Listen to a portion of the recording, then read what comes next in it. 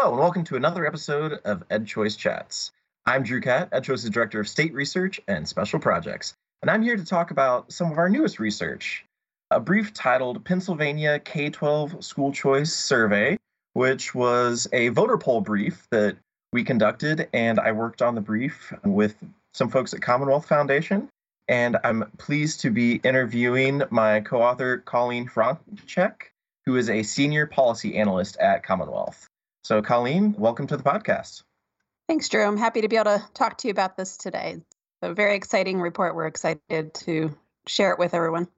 Yeah, so before we dive into the survey results, Colleen, perhaps you could provide some local context. Let's start with what sort of school choice option families in Pennsylvania already have. So there's not a lot of options here in Pennsylvania. Our biggest total school choice option would be, in terms of private school choice, is the Educational Improvement Tax Credit Program, which is EITC is how we call it.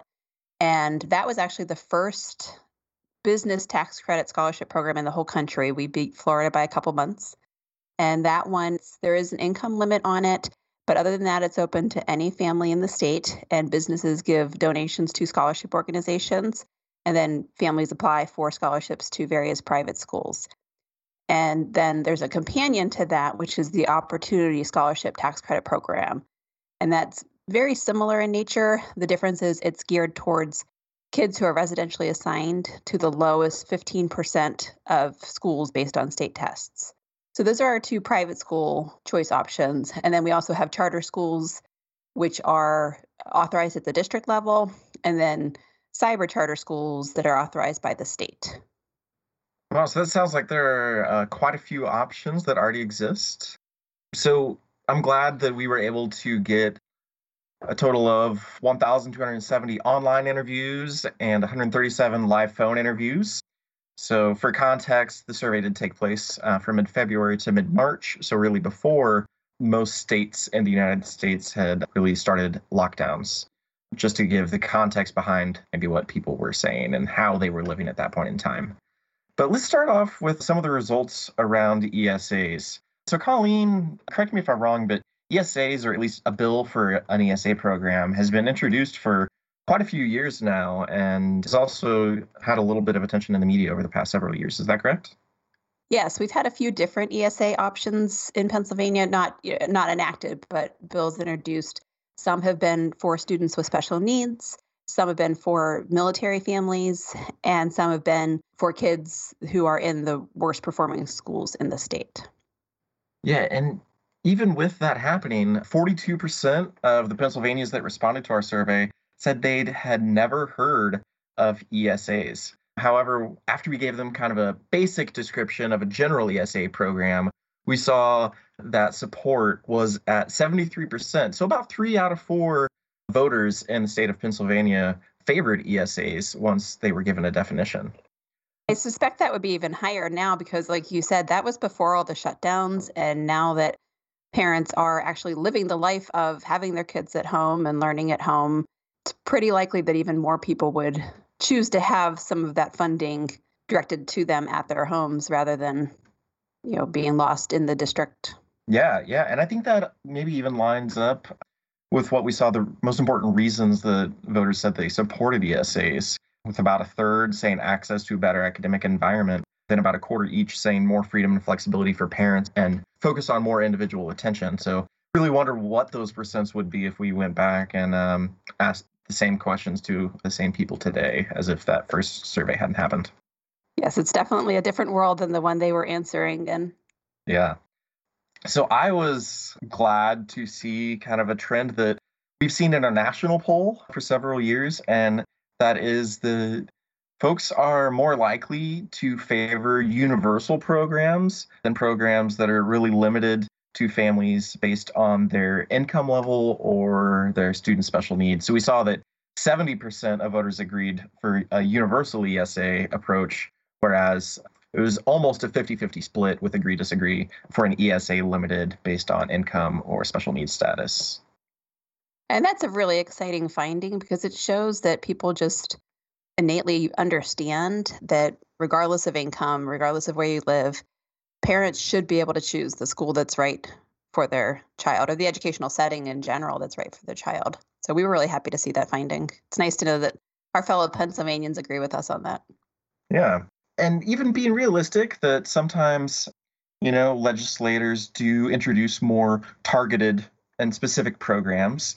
We also asked a follow up question to gauge views on an ESA for children of active duty military members and those children of soldiers who were killed in action.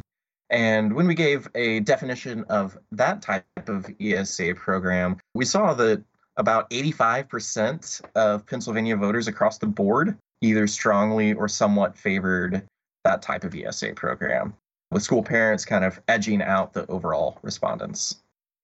And that doesn't surprise me at all because Pennsylvania tends to be a very patriotic state. So I'm not surprised that residents would want to make sure that things are as smooth as possible for our military members. And interestingly, the military ESA bill that has been introduced in Pennsylvania is by a representative who is himself a veteran. So he knows what the life is like of military families and how they're moving, and the kids are changing schools all the time. And if they can have the flexibility of an ESA, it just makes that one less hardship that the family has to bear. Yeah, and one of my close friends is a military mom, and just following the journey of choosing different schools and getting into the school on one base, but not another base when they move, and homeschooling for half a semester here and there mid-move. It sounds like, yeah, an ESA would be a great opportunity for those families. So let's talk about the two programs that Pennsylvania does have right now. So the first one and the older one, the Educational Improvement Tax Credit Program. So Colleen, if I am remembering right, the program just celebrated its 20th birthday? It was the 19th. And unfortunately, we weren't allowed to have the celebration that we would normally have, a little rally in Harrisburg because of all the coronavirus shutdowns and everything. But it is definitely something that's helped thousands of families over the years. And it's been great for them. My own family used it when my kids were young. We were in a small private school and we were able to do that through the EITC program. But unfortunately, there's caps on it. And because of that, it's actually thousands of kids denied every year also. Well, we'll get into that last part. But let's start off with, okay, so the EITC has been around for 19 years. And yet more than half of Pennsylvanians, just over half, 51%, said they had never heard of tax credit scholarships on the baseline question where we didn't really give them a definition of what a tax credit scholarship is. Did that surprise you? Yes, I was not surprised by the low ESA recognition, but I was surprised because this has been a part of the landscape for so long. I was surprised at how many people did not know about it. But I mean, I myself didn't know about it when we first went to the school that we went to, but the school itself told us. So maybe that's what it is people don't find out about it until they actually try to go to a school and realize that there is help available for them. Yeah. Yeah, that's really interesting. It could also be thrown by one of the highest proportions saying that they never heard of tax credit scholarships were those in Generation Z, which is the youngest generation. So it's possible that they also didn't have kids yet. And even if they had received a scholarship themselves, they probably only knew it as the EITC or the OSTC, which is, at least in the research world, how I refer to the programs. I'm not sure. How are they referred to within the state themselves? I think it varies a lot. Sometimes it's by the acronym, sometimes it's just tax credit scholarships. But I would think for most families, it's probably just scholarships. Like they're not even thinking about where the money came from or what mechanism there was. They just know they got a scholarship. So especially for kids, maybe the parents would know, but a lot of times the kids wouldn't. Yeah, that's really interesting. So let's get into that follow-up where we gave respondents the definition of the EITC program, with a lot of the language pulled directly from the statutory language. And we see that on that baseline, a little over a third or 34% favored tax credit scholarships in general. But when we actually gave them the definition of the EITC or the Educational Improvement Tax Credit, that 71% said that they favored the program. So that's a big jump. And that was really heartening to see that between 2/3 and 3/4 of Pennsylvania voters are in favor of the program. Right. And I wonder if that's just because sometimes tax credits are, a boogeyman for policies and they're easy to go against. And so until people understand that this is the type that's benefiting individuals, especially low and middle income families, it's not something that's benefiting some big bad corporation. So maybe that's why at first they were pretty skeptical, but then once they understand it better, they're supportive. Yeah, and along those lines, I actually expected there to be a little more support for Pennsylvania's other tax credit scholarship program, the Opportunity Scholarship Tax Credit, which is specifically for students living in a low achieving school zone, in addition to the income limitations that exist. But we saw that it was the exact same percentage, 71%. So between 2/3 and 3/4 saying that they supported the Opportunity Scholarship Tax Credit Program. So it seems that of those that are in favor of tax credit scholarship programs, once they get the definitions, the responses don't really change from one program to the next. Yeah, I was a little bit surprised by that too. And if I recall correctly, I'm not looking at the numbers right now. I think even among the different demographic groups, it stayed pretty constant. Yes. Yeah, there was a little variability here and there, but nothing really outside of the margin of error. Mm-hmm. So let's get to that tax credit scholarship cap that you were mentioning earlier. So what is the cap that currently exists? So there's a couple different pieces to the tax credit scholarship programs. The EITC has the kindergarten through 12th grade tax credit scholarship part that we've been talking about. But then there's also a pre-K scholarship component and a component that is for what they call educational improvement organizations. So taken together, those three programs, the cap is currently $135 million. And the OSTC program also has a cap, and that cap is $55 million. Now, $5 million of that is separated into a very specific program that's a little bit complicated and probably not worth trying to explain on the podcast, but it is broken out a little bit differently than the rest of it. So altogether, it's $190 million. $140 million of that is for tax credit scholarships, and $50 million is for those other programs that I talked about. Yeah, when you really even drill it down further and looking at the average scholarship amounts, at the end of the day, that really does limit the number of students that can receive scholarships just based on those caps. The average scholarships are very small. For EITC, it's $1,800, and for OSTC, it's about $2,400.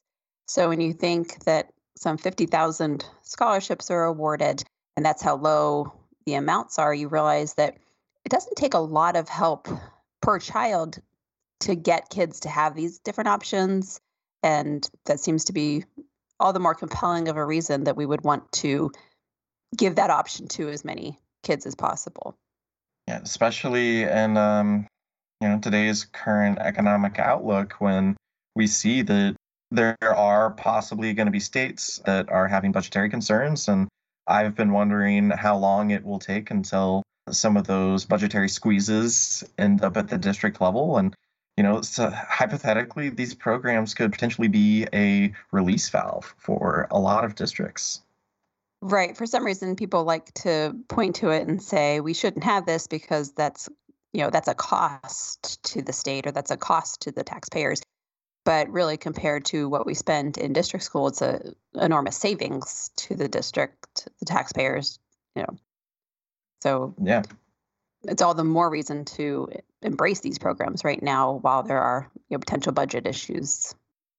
Yeah, and I think even before the current economic environment, when things were still fairly high back in late February, we did see that overwhelmingly the majority of voters in Pennsylvania were in favor of increasing the cap on tax credit scholarships, with more than 2 out of 3 saying that they would favor increasing the cap. Right. And that was encouraging because typically the last 5 years, each year, about 50,000 applications between the two programs have been denied because of lack of funds. So you've got a lot of kids who are trying to get these scholarships and they're being denied because of the caps. At the same time, businesses are getting turned away. So you've got a lot of businesses who want to donate, but the caps are stopping them as well. So there's a mismatch on both the supply and the demand. The supply, the willing suppliers of the scholarship money, they're there. The willing recipients of the scholarship money, they're there. The only thing preventing it all from working out beautifully is the arbitrary caps that the government has put on the program. Yeah, and it's kind of striking that more than 3 out of 5 voters, regardless of where they live, are in favor, with really the city of Philadelphia being the most favorable comparatively of increasing the cap, and the lowest being Allegheny County, which again still has a little over 60% saying that they would favor the increase. The Philadelphia numbers definitely did not surprise me because those are the families that are in the schools that the kids need to escape from the most, whether it's safety issues or just they're the lowest performing schools, and there's a lot of families that want other options. So there's a scholarship organization in Philadelphia that regularly turns away about 8,000 applications, just that one organization, because just so many people are applying for it and they don't have enough funds to do it for everybody. Wow. Wow. Well, let's turn to some of those other options, or at least one of those other options. We also asked Pennsylvanians what they thought of public charter schools.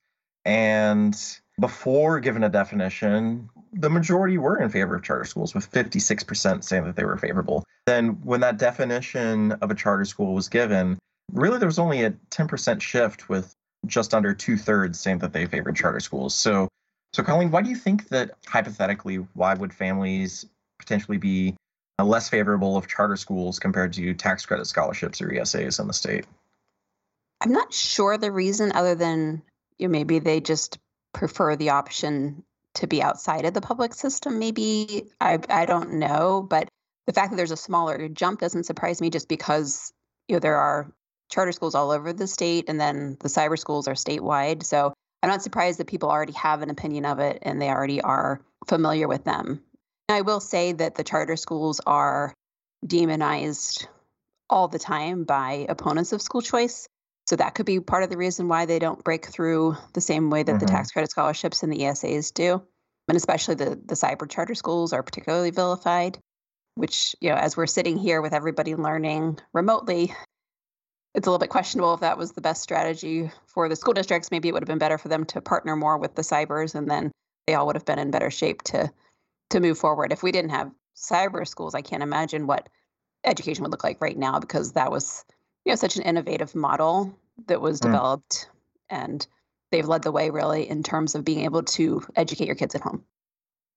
Yeah, the times of learning by attending class VHS tape, like I did for my fourth and fifth grade years being schooled at home.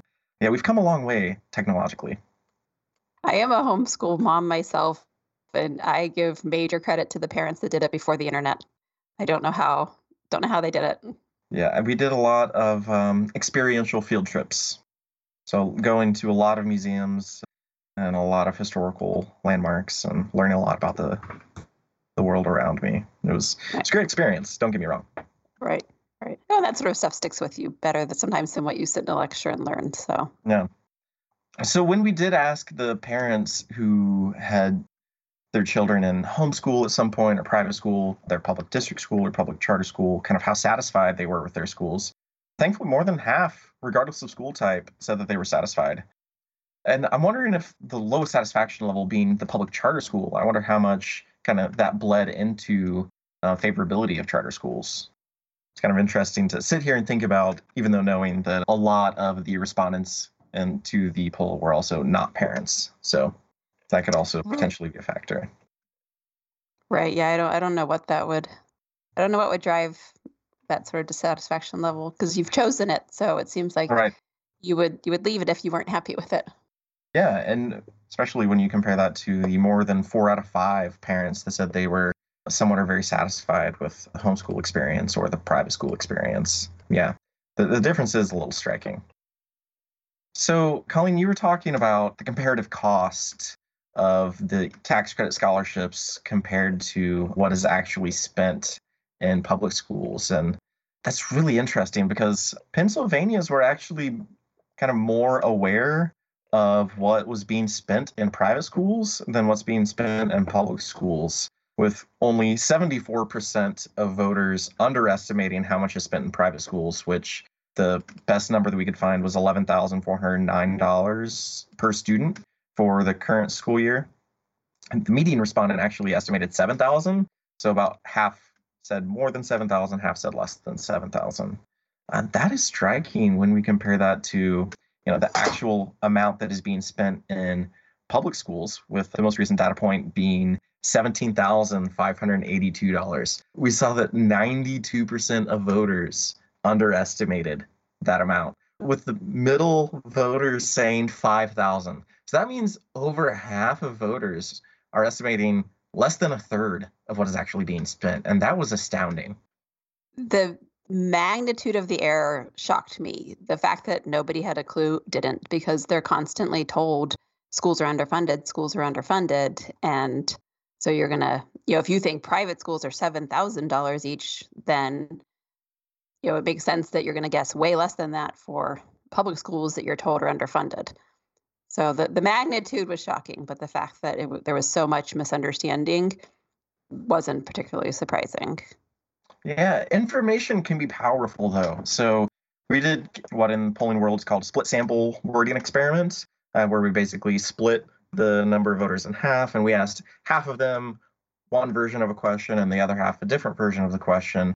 So when we asked the question, do you believe that public school funding in Pennsylvania is at a level that is too high, too low, or about right, versus, according to the most recent information available, on average it's about 17,582.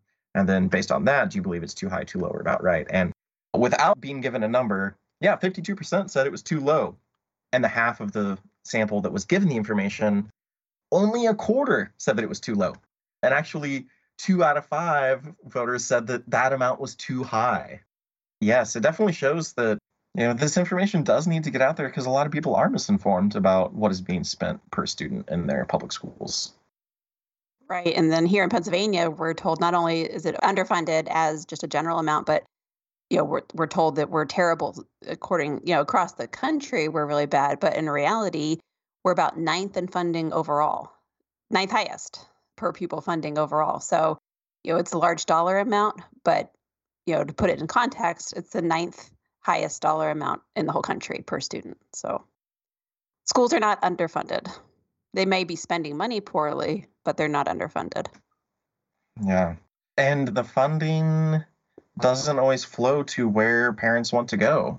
So we also asked about, in an ideal scenario, if it were your decision and you could select any type of school, what type of school would you select in order to obtain the best education for your child?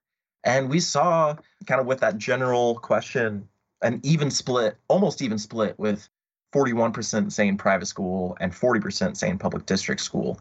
But this was another question where we kind of split the sample and asked 2 different versions. So the other version we asked, we kind of inserted the phrase, and financial costs and transportation were of no concern. And we kind of saw a 5% bump for the percent saying private school, with 46% more than that 41. And to just kind of put this all in context, 79% of students in Pennsylvania, like in most states, attend public district school. A little more than 1 out of 10, with 12% that attend private school. So yeah, Colleen, what do you make of that disconnect between what parents want and what they're getting? That was the most shocking, I think, finding to me, is, to have 41% would choose a district given other choices, and yet 79% of kids are in the district schools. That shows that, if politicians would look at all these results and see, the tax credit scholarships, ESAs are enormously popular across the board, whatever demographic you look at, whatever region you look at. And there's a big disconnect between people's schooling preferences and where they actually are. It's hard to see the downside to embracing school choice options. And one of the findings that really, really struck us was the city of Philadelphia specifically. What school would you choose? Only 12% of respondents said they would choose their local district school. Yeah, that is hard to take. And it makes me wonder, kind of, we did ask current school parents to grade their local schools, and kind of across the state, kind of looking at that state average, really the lowest marks were given to the public district schools. But I wonder, I don't have the cross tabs right in front of me, but I wonder what the percent would be in Philadelphia giving low grades to their public district schools. Right. Yeah, I don't have that right here either, but I suspect it wouldn't be good. Yeah. So, Colleen, as a homeschooling family, I don't know, what did you think about the contrast between 3% that actually homeschool their children in the state versus the 7 to 8% that said they would if really they could select for the best education for their child. Those families must be prepared for a very messy house because that's what I find with homeschooling. But it was very encouraging to see that a lot of parents would choose to have their kids home with them when they could. And once again, I'm going to call out Philadelphia. 18% of parents in Philadelphia said that they would homeschool if they could. And that's amazing. And I think that, speaks to how motivated parents are to find the option that's best for their kids. And a lot of times that is the individualization that is available through homeschooling. Yeah, and I honestly, again, wonder what those percentages would be if we asked them today. In fact, in our national poll, our annual Schooling in America project, we're going to try to tease that out, like to see what difference COVID-19 is making on preferences towards homeschooling. Right. Does having your kids home all day make you want that more or want that less? Yeah, I'm just sitting here. My wife's a teacher, and I'm counting down the days really till the end of next week when there will only be, or actually 1.5 weeks after she does some PD professional development. But really having one parent working full time while the other parent not working as hard full time, just more or less prepping for the next school year, which don't get me wrong, there's still a lot of work that goes into that. But yeah, I can't imagine having to work full time and be in charge of schooling for my child. So my hat definitely goes off to you, Colleen. Well, my kids were older when I started working, so I definitely could not have done it with young kids. Yeah, and really just makes me that much more appreciative of all the parents out there that are, doing the best that they can to get through this with their kids. And definitely am thankful to the Pennsylvanians that took the time to really answer the survey and to give us this wonderful data. Right. And, in light of the COVID stuff, and we don't know what's happening with schools next year, and seeing how popular ESAs are, it's such a perfect time for these policies. So it's great that we can share this data with lawmakers here in Pennsylvania, with opinion leaders, and let them know that even before all this, parents wanted options and people supported choices for parents. So to take, rather than putting all the funding in the district schools when we don't know what's going to be happening with them, take a portion of that funding, let it follow the children wherever the children need to be during this traumatic time. It's a win-win. Yeah. So, Colleen, any closing thoughts from your end? And where on social media can our listeners kind of see the posts around this poll that Commonwealth will be making? So Commonwealth's Twitter is at Liberty, the number 4 PA. So at Liberty 4 PA.